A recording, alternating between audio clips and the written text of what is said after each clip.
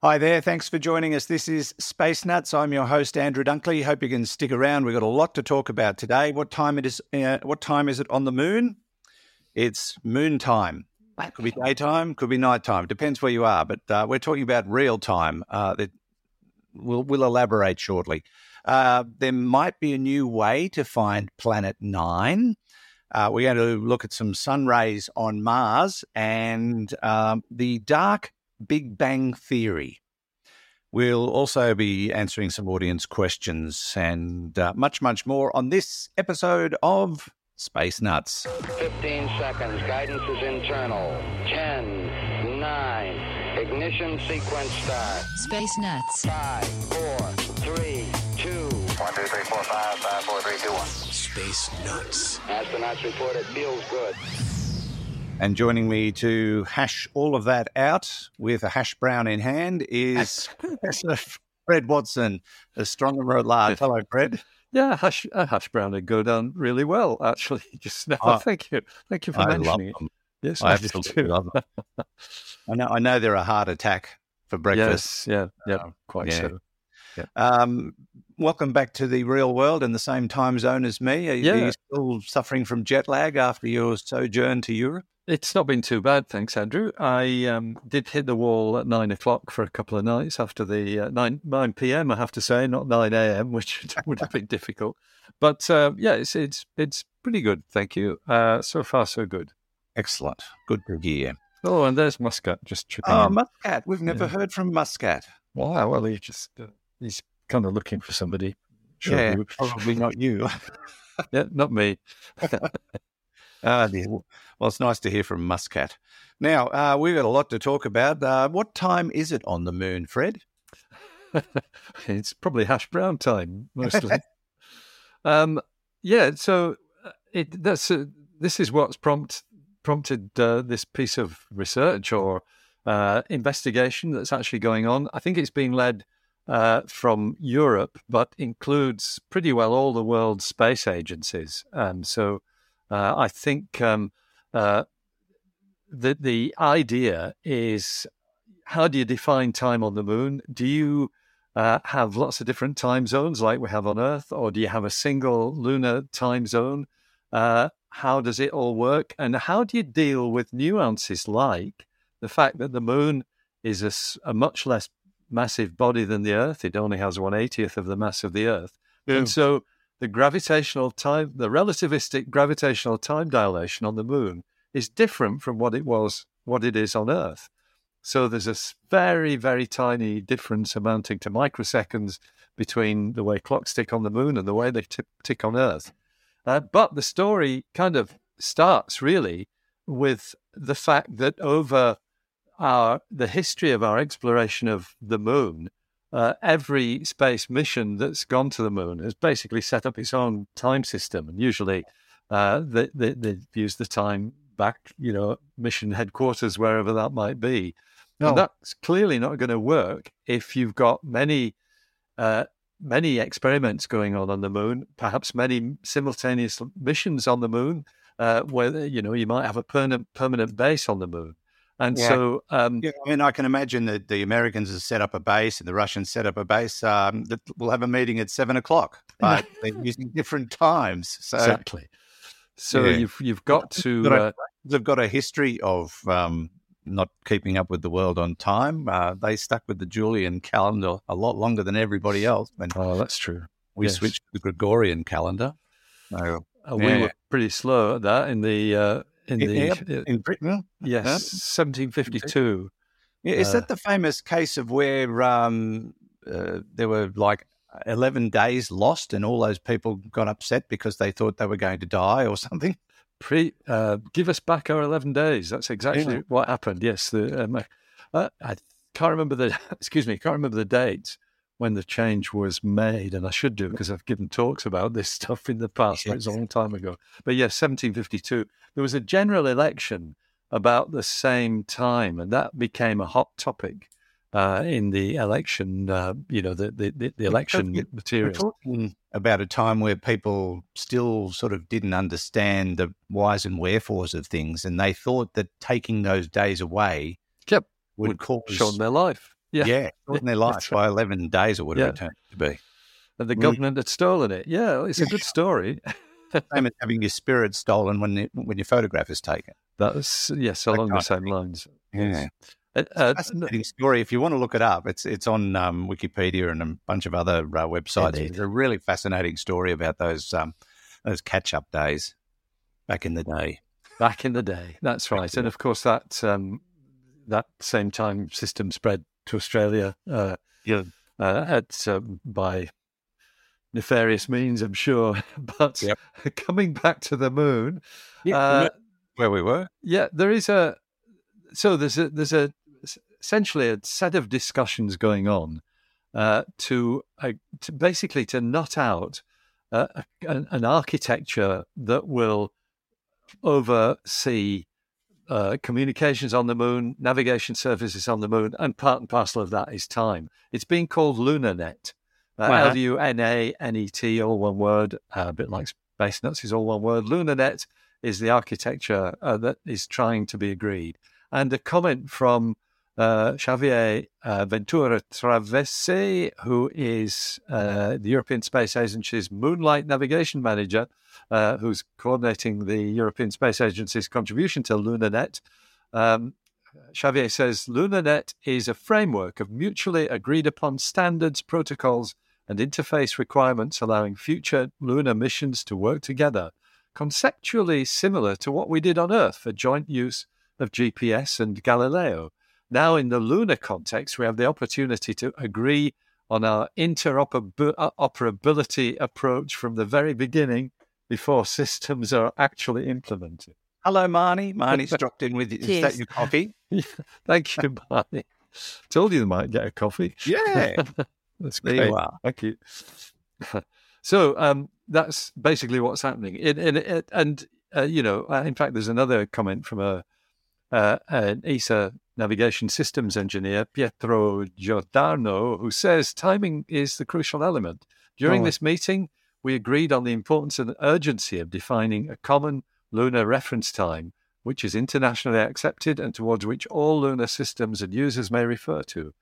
A joint international effort is now being launched towards achieving this. And that's really what this story is all about. It's about people talking about how we set up time on the moon. I'm just going to ask what may be a dumb question, but why can't they just go with Zulu time or international time? Well, my guess is that that's what will happen, that it will be I've solved it. You solved the problem, yeah. UT1 is the universal time system that is agreed upon on Earth, and it comes from the International Bureau of Weights and Measures in Paris. That's, I think, the organisation that coordinates it all. But the issue, though, is that if you've got like lunar GPS systems and things of that sort, which, by the way, some radio astronomers take a pretty dim view of because they want to put a radio telescope on the far side of the moon, where you're immune from radio contamination from Earth. If you put GPS satellites in orbit around the moon, well, you've kind of ruined that to start with. Yeah. Anyway, the issue is that if you're looking at really precise lunar timing, you have got this issue of the gravitational time dilation on the moon. There is a figure, which I haven't checked this, but it may well be about right, because the gravitational potential on the surface of the moon is less than the gravitational potential on the surface of the Earth. Now, the clock on the moon is going to run faster than one on the Earth by about 56 microseconds per day. Okay. And that is significant. That is really significant because GPS systems rely on nanoseconds. You know, they've got to be accurate to far better precision than that. Really? So you can't. So that's really the answer. The counter answer to your suggestion. You can't just import terrestrial time. You've got to tweak it in some way. You could if you could just make a clock that runs 0.56 microseconds faster, couldn't you? Just change the speed of the clock. Yes, that's right. So you've got, but then you've immediately got something different from UT1. You can't just import it. You've got you can use it as the basis, but you've got to tweak it to allow for the to allow for the low gravitational field. So all of this sort of thing is clearly what these people are talking about. No wonder we committee. Yes, that's right. It's if in doubt, form a committee. It's what you do. That's right. They even did that when Hans Lippershey turned up with the first telescope in The Hague. Really? Yes, indeed. In 1608, they formed a committee. That's what everybody does. Anyway, there is a nice final comment from Xavier, who I mentioned earlier.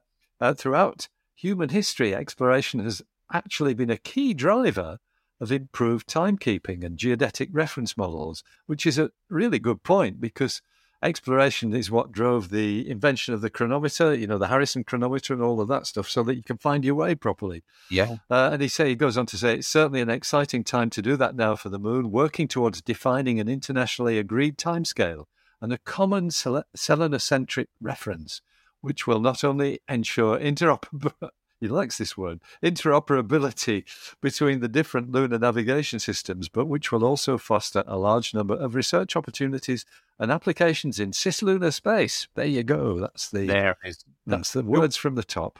Who would have thunk it was so complicated to tell time on the moon? Well, although it gives me an opportunity to razz my brother who, when growing up, couldn't understand how he was older than our sister because she was born in April and he was born in July. So how could he be older? He didn't get the concept of years. Oh, that's interesting. Yeah. Yeah, it's always funny just hearing him try to figure it out. Well, yes. Yeah. All right. So moon time is yet to be established. Something that they may establish is a new way to find Planet 9. What's that? Well, I like this story. We're going to look with our eyes. Yeah, that's the problem. That's what we've been doing so far. It doesn't work. It's it is an issue that goes back. You and I have talked about this several times before, but not recently, which is why I thought it was a nice story to cover. The idea, of course, that there are several, and it's quite a large number, of the objects, the icy asteroids out there in the Kuiper Belt beyond the orbit of Neptune, whose highly elongated orbits seem to align. It's a particular cluster of those objects, and so they all, their orbits are all aligned in one direction. Wow. Now, that's been disputed in more recent papers. What has been suggested is that that's just a selection effect. We're seeing that because we're only looking at the brighter objects. And, if you look at everything or you look at the whole cloud of Kuiper Belt objects in orbit around the Sun beyond Neptune, you're going to find that thing disappears. However, the proponents for Planet 9 are confident that they are correct, that this curious alignment of the orbits is being caused by something that has not yet been discovered. And the suggestion is it's an object 5 to 10 times the Earth's mass. And I think, if I remember rightly, something like 4 times the diameter of the Earth was suggested, but that depends on its density, of course. So 5 to 10 times the mass of the Earth is the critical bit. And that's led to it being called Planet 9, which has upset some other people who think Planet 9 is Pluto, but yes, the International Astronomical Community doesn't think that is the case. Anyway, how do you discover Planet 9? Well, looking for it doesn't seem to have worked. No. And part of the reason is that the position where it's most likely to be is slap bang in the middle of the Milky Way. And so it's really, it's hidden among gazillions of other stars. You're looking for something whose distance is, if I remember rightly, it's thousands of times the distance of the Earth from the Sun. So way, way out there in the depths of the solar system. You have to look for its motion to identify that it's not a star. And things at that distance move very, very slowly through space. So this suggestion, though, comes from Manho Chan, who is an associate professor in the Department of Science and Environmental Studies at the Education University of Hong Kong, who's written a paper called "What If Planet 9 Has Satellites?" and follows through some of the tricks that might bring for would-be discoverers of Planet 9. So the theory goes, if you have satellites of a planet like Planet 9, as they orbit it, if they're in orbits that are anything but perfect circles, they will be heated by tidal interactions. And this is kind of what happens to particularly Io in orbit around Jupiter. That's squeezed and squashed by the gravity of Jupiter as it orbits.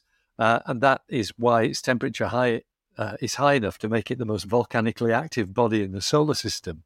It's erupting all the time. So this same idea, if you apply it to Planet 9, what you've got is essentially heating that is variable as the satellite goes around its planet.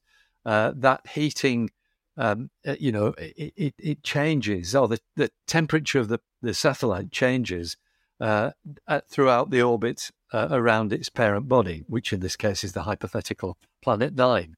And that change is something that could be detected. And so rather than looking for desperately slowly moving objects in the Milky Way, what you look for is objects which are changing relatively rapidly, a heat signature, you could put it that way, that's changing more rapidly than what you would expect from any other object in the background. It would be a variable object. And moreover, the author of this paper has pointed out that there is one telescope on Earth which would be eminently capable of detecting that at this enormous distance from Earth, and that is ALMA, the Atacama Large Millimeter Submillimeter Array, up there in the heights above San Pedro de Atacama at 5,000 meters, and operated by actually a sort of it's three different organizations that operate ALMA, but one of which is the European Southern Observatory, which of course is very close to our hearts here in Australia because of our strategic partnership. So this author is suggesting we should get ALMA onto looking for satellites of Planet 9, which is an extraordinary idea. So fascinating thought, except what if it's not a planet? What if it's a body of smaller objects, which is another theory as to what might be causing those gravitational effects? That's right. There are a number of, a planet-sized black hole is another one that's been suggested. Right. But even such a weird and wonderful object as that might have satellites. That's the idea. If the Planet 9 or the Planet 9 proxy, whatever it is compact enough and has satellites around it, then the tidal effects will still exist. All right. So it's just an idea as to how we should look. That's not actually happening as yet. Sadly, no. But it might go on the wish list for Planet 9 pundits, and you never know. It might happen. By that I mean somebody might apply for time on ALMA to do this, and that could do the trick. The other reason it's called Planet 9 is because when you ask the question, have they found it? The answer is 9. It would be in Munich, where it was last week. 2 weeks in a row we've had to use German gun. Yes, we have. We're getting messages about it as well. Yeah, in tweets. Yes, that's right. All right. This is Space Nuts with Andrew Dunkley and Professor Fred Watson. Let's take a little break from the show to talk about our sponsor, NordVPN. I've actually just renewed my subscription to NordVPN, and I did it via the Space Nuts deal. I don't get a special deal. I get the same deal as you, and I decided to go the whole hog. So I went in to nordvpn.com/spacenuts, and I clicked on the Get the Deal button. And don't forget, there's a 30-day money-back guarantee. And I decided to go with the 2-year deal and get everything. So I've got the secure high-speed VPN, the malware protection, the tracker and ad blocker, the cross-platform password manager. I absolutely love that thing. Gosh, I've got over 300 passwords. How the heck are you supposed to remember all that? These password managers are brilliant. It saves you a lot of time and heartache. The data breach scanner, that's great. I found some vulnerabilities. And on top of that, I added the 1 terabyte of cloud storage and the next generation file encryption. Now, at the moment, you can get a deal where you get 1 month for free, and the first 2 years will cost you a lot less as a Space Nuts listener. So if you want to get that deal, and you can do it in monthly installments, 1-year plans, 2-year plans, but the longer you go, the cheaper it is on a month-by-month basis. And let's face it, for a few dollars a month, you're buying yourself a lot of peace of mind with VPN security and all the other bits and bobs that come with an account with NordVPN. I'm very, very happy with them, and I feel incredibly secure knowing that no matter where I am or what I'm doing, no one can get near me. So check it out today, nordvpn.com/spacenuts. Click on the Get the Deal button and choose the product that suits you best. It is well worth it, a small price to pay for keeping yourself safe. nordvpn.com/spacenuts. Now, back to the show. 3, 2, 1. Space Nuts. Now, we're going to talk about sun rays on Mars. This has been a rather amazing photograph that's been sent back by the Curiosity rover. It also dovetails well with a photo that was sent to me by Rusty in Donnybrook of a similar situation looking out from his place in Western Australia. And he was asking why the sun sort of split up into rays. And the answer on Earth is dust.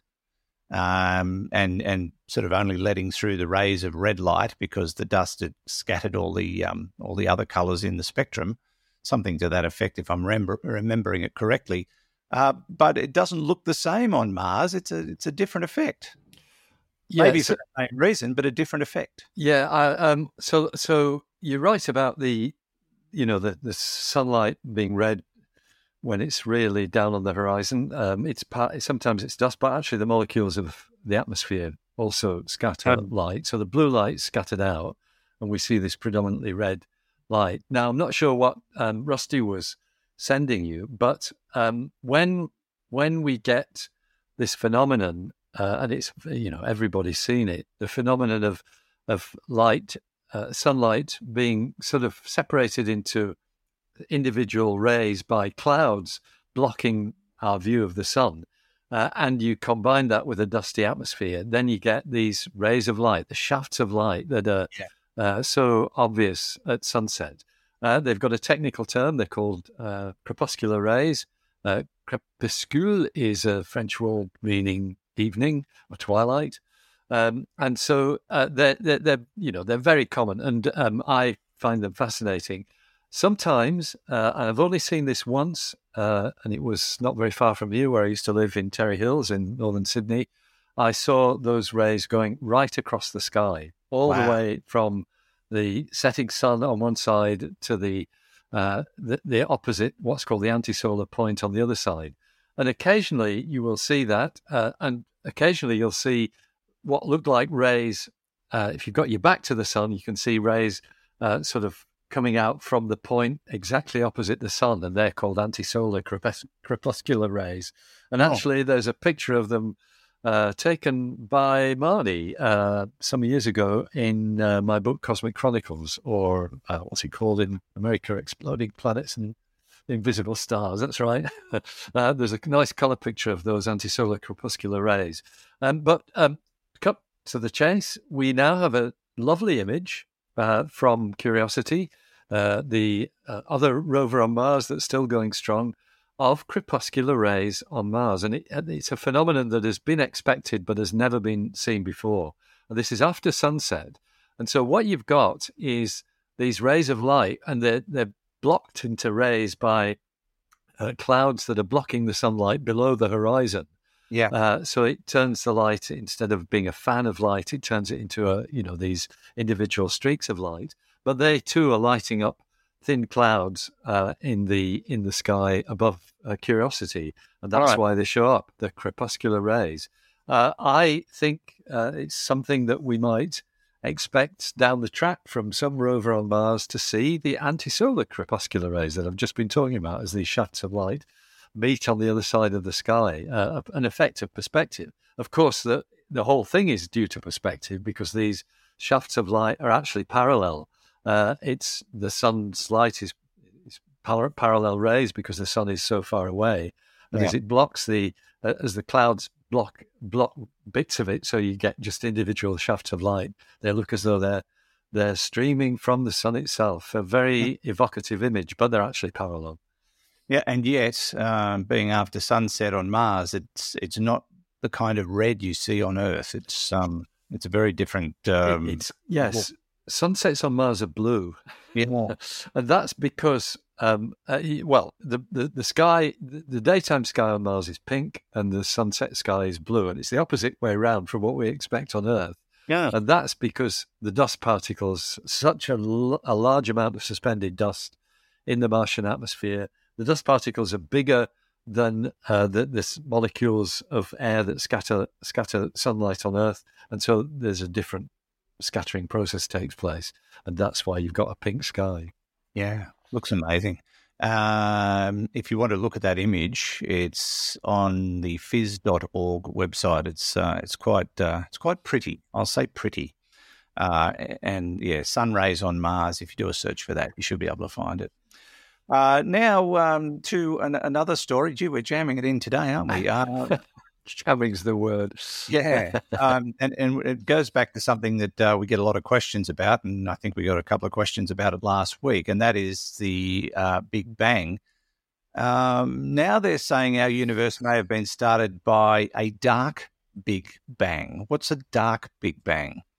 Well, it's a suggestion. Anyway, wasn't it at the beginning? Or we don't know. But biblically it was. It was. So the Big Bang itself was not dark, and we know that because we can still see it.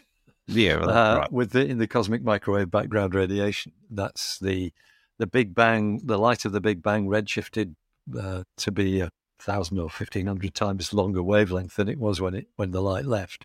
Well, this is really trying to understand how dark matter came into being, because the current theory suggests that the Big Bang created space-time and matter, and at first it was just pure energy, but that pure energy, I think when the universe was something like 15 to 20 minutes old, it kind of condensed into protons and neutrons in a period which has the technical term of the Big Bang nucleosynthesis, and it's one of the reasons why we believe the Big Bang, because when you do the theory of how this Big Bang nucleosynthesis would work, you get exactly the amount of hydrogen, helium, and some lighter elements. I can't remember what they are actually. It's lithium one. I think there is a lithium issue. Anyway, those lighter elements basically are exactly what we find in the universe is what's predicted by Big Bang nucleosynthesis, which is one reason why the Big Bang theory is so well established. However, what we can't understand is where the dark matter came from. I mean, we don't know what dark matter is. We know it's some form of subatomic particle, and there's a very good reason for believing that, but it makes up the majority of mass in the universe. And so most theories of the Big Bang assume that whatever the process was that generated the particles themselves, the particles that we can see or detect, also created dark matter. And after and the dark matter then really didn't do much. It was just there, not interacting with anything else. But this is this new idea I'm not actually sure. It's Catherine Fries is the lead author on this paper. I'm not quite sure where Catherine's based. But that new idea that's due to Catherine and her colleagues, it argues that there was a different formation of dark matter particles. So the dark matter didn't condense into particles at the same time as the visible matter. Right. It was left as a sort of radiation field within the early universe that took longer to basically flop out into dark matter particles than the protons and neutrons did. They did it within the first 20 minutes or so. But the suggestion is that this radiation field that eventually became dark matter took longer to turn from a radiation field into subatomic particles, even though they're invisible to us. And the reason why that is useful in trying to work out what happened was that it essentially separates the evolution of normal matter from the evolution of dark matter, and that kind of lets you concentrate on the way normal matter came into being, which we think we understand very well, but perhaps opens up new ways that we could look at the models of dark matter if it had a completely separate evolution from the normal matter. I'm not sure I'm explaining this very well, but it is actually a really nice idea, and the team is, I think, the team that's doing this research is giving has coined the term a dark Big Bang. Okay. They have put a limit on it, a time limit. That dark Big Bang had to happen before the universe reached the age of 1 month. So sometime within the first month, you got the dark Big Bang. Okay. Now, I did look up Catherine. She's got her own website. Good. And it says here on her website that she is the George E. Uhlenbeck Professor of Physics at the University of Michigan. There you go. Thank you for that. Yeah. Thank you. There's one other consequence of this that we might just mention before we turn into pumpkins. That suggests that that dark Big Bang would actually generate very strong gravitational waves that might be detected in today's universe. And so they are concentrating on gravitational wave detection as being perhaps one way of investigating this further. Fascinating. Okay. Lovely stuff, isn't it? It's great. Yeah, it is. Well, we'll, as I keep saying, we will crack it one day. We will figure it out. And indeed we will. Hopefully tomorrow. Probably won't be you and me, but we'll do Maybe it. not. All right. This is Space Nuts with Andrew Dunkley and Professor Fred Watson. Okay, we checked all 4 systems and keying with a go. Space Nuts. All right, Fred, we turn it over to the audience, or we turn our attention to the audience as they come up with some questions for us. And our first one today is from Peter. And it's a subject we've never talked about before, except for last week and maybe the week before. And Hello, Fred and Andrew. This is Peter from Belgium.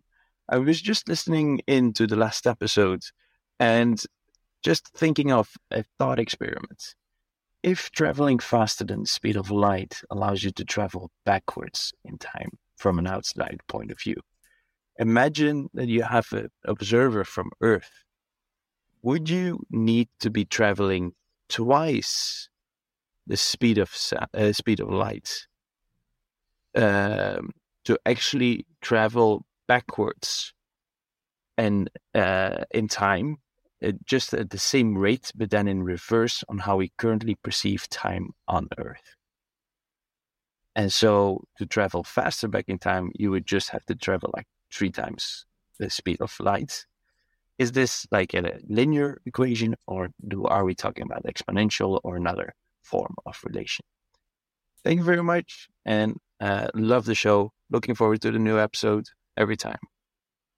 Thank you, Peter. Faster than light question yet again. We get a few of those. So if you travel faster than the speed of light, which you can't do, but if you could, the theory is that time would go backwards. But if you travelled faster and faster, like 1, 2, 3, 4, 5, 10 times the speed of light, would you travel back in time faster? So this is it's kind of tachyon theory, is this? That's T-A-C-H-Y-O-N rather than T-A-C-K-Y-O-N. It's not that tacky. It's tachyons are hypothetical particles able to travel at faster than the speed of light. Now, as far as we know, they don't exist because relativity is quite firm on the view that to accelerate anything to the speed of light, except light itself, you have to provide infinite energy, and that tends to be a showstopper. Infinite energy is not something we have even today, where energy is a lot easier to come by than it used to be, unless you're in Europe. So the idea of tachyons, exactly as Peter says, is that you will get the phenomenon that, from the tachyon's point of view, time is traveling backwards. Now, I think actually what Peter's hypothesized is probably right, that the faster you travel, the quicker you go backwards in time. It would definitely not be a linear relationship, because nothing in relativity is linear. Everything's usually multiplied or divided by a factor of the square root of 1 minus v squared over c squared. That's the bit that always comes into relativity equations, at least special relativity equations. And that's, for example, why if you just to put it back to something that really does happen, if you are on an object moving at close to the speed of light, if you're on a spacecraft and you point a torch out ahead of you and shine the torch beam ahead of you, your velocity and the speed of light from the torch don't just add, because if they did, they would give you they'd exceed the speed of light. There's something called relativistic addition of velocities. You can look it up on the web, and it once again, it's got that 1 minus v squared over c squared thrown in there that actually means that you never achieve the speed of light. So the velocity addition has, it's not like normal arithmetic. And the same will be true in terms of tachyons. I've never really looked at tachyon theory. I probably should do, shouldn't I, since we get to talk about it quite a lot. Have a look at the equations and see what they look like. But I can imagine already what they look like, just because all relativistic equations have got that in it. Okay. So, great question, Peter, and thank you for thinking along those lines. So the answer was yes. Could have done that. Yes-ish, yeah. Yes-ish, yes, yeah. Maybe. Yes. So they're not linear. That's the one thing I can say for definite. Right. It's not a linear addition. Okay. Thank you, Peter. Now I'm going to swipe this question over and put it on your face, because I need to read it in front of me. And this one comes from Gavin in Yass in New South Wales, which is near our national capital of Canberra. I have a question he's got two questions, so we'll do them one at a time. I have a question for Dr. Fred regarding a topic seldom mentioned here, space. It appears from photos, etc., that all matter has an angular momentum, which appears to be anti-clockwise except Venus. As all matter was formed from the Big Bang, I assume that the Big Bang also had angular momentum. If space was also formed in the Big Bang, it seems logical that space also has angular momentum. If you think of a bicycle wheel, the hub rotates at a slower speed than the rim. This means that further out you look from the hub, the faster the wheel is turning.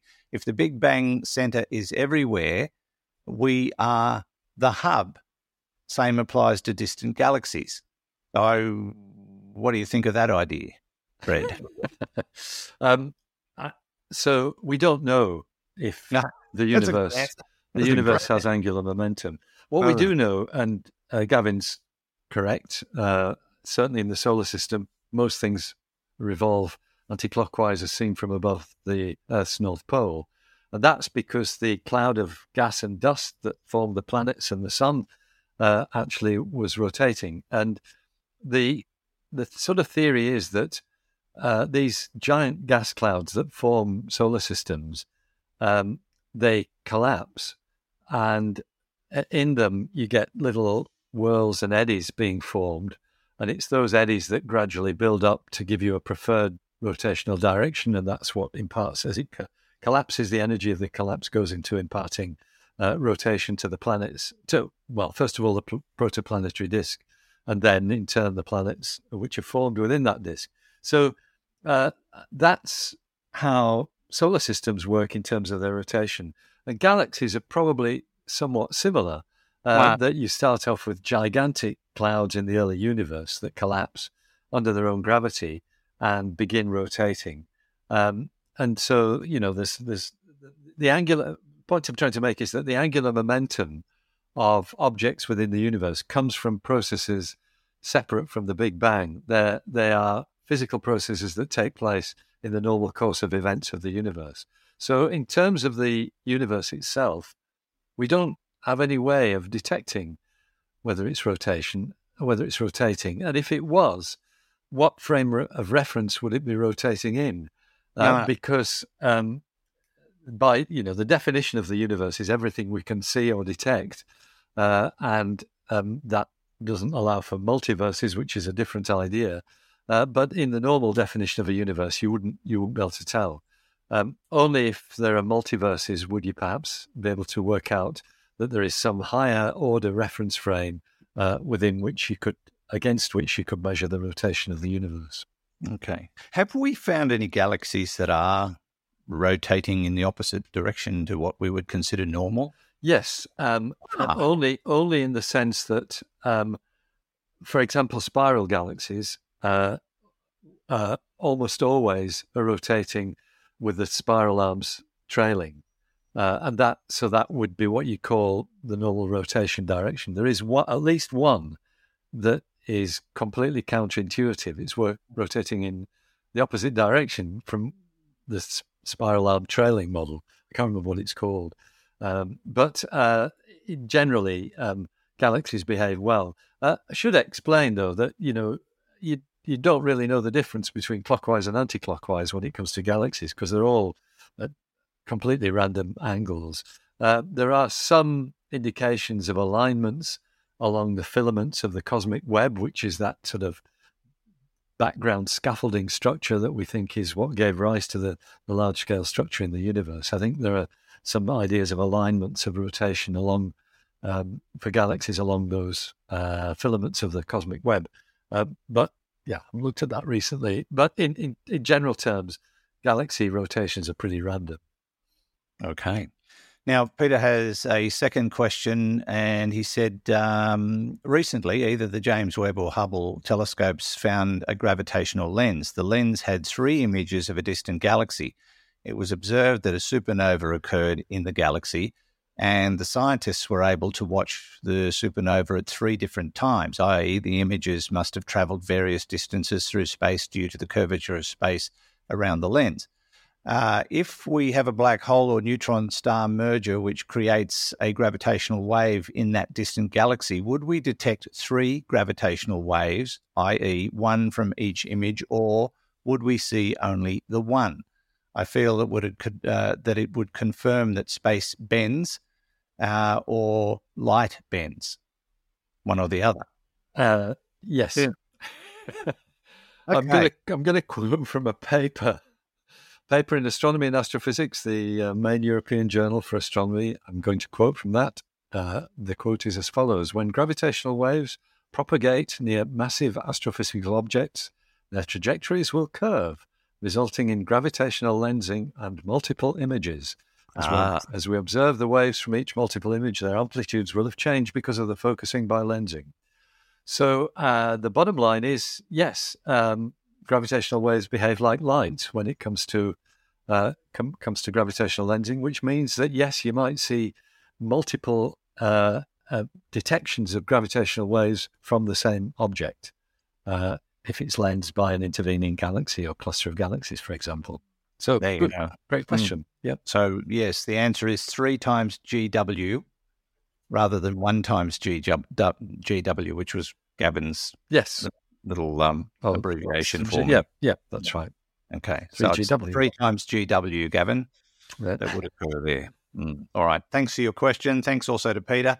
If you have questions for us, of course, we'd love to hear from you. You can jump on our website and click on the AMA link and send us a text or audio question that way, or you can click on the send us your voice message on the right-hand side, which just sits there regardless of which page you're on. And it's easy, if you've got a device with a microphone, that's as simple as just pushing the button and saying, "Hi, I'm Fred from Sydney, and I have a question about muscats," or whatever. Yes, that's as easy as it gets. And while you're on our website, have a browse around, check out Astronomy Daily, check out the shop, check out ways of supporting us if you so desire through various means. It's all available on our website, and pretty easy. Fred, and don't forget social media. Lots of people very, very active on the Space Nuts podcast group on Facebook, and it's a lot of fun too. I shamelessly posted a link to my ebooks being on sale for the next couple of weeks, just in case you want, just in case. Well, Fred got your plug. Yeah, I did. Yep. Yeah. Anyway, it's a good fun site. We're done for another week. Fred, thank you so much. It's a pleasure and great to be back in what is a really very special country. It is, isn't it? Yeah. Although we're shrouded in smoke here at the moment. Yes, you will be. Yeah, you got fires down there. Yeah. Big, hot, windy, dry day last week. We got a big fire south of the city. It's still burning, but they've got it almost under control. Yeah. I love the wording they use at the Rural Fire Service around here. If it's not under control, it's being controlled. Okay. It's good stuff. Well, yeah, all right. That's right. Yeah, but we could see it. The grandchildren thought it was amazing. They thought it was a cloud, but it wasn't. It was smoke. Yes. Till next week, Fred, thank you so much. We'll see you soon. Sounds great. Thanks, Andrew. Fred Watson, astronomer at large, part of the team here at Space Nuts, and thanks to Hugh back in the studio. It's not a studio, it's actually a smoking room or something that he's converted into, a man cave. And from me, Andrew Dunkley, thanks for your company. We look forward to joining you again next time on another edition of Space Nuts. Bye-bye. Space Nuts. You've been listening to the Space Nuts podcast. Mission complete, Houston. Available at Apple Podcasts, Google Podcasts, Spotify, iHeartRadio, or your favorite podcast player. You can also stream on demand at Bytes.com. This has been another quality podcast production from Bytes.com.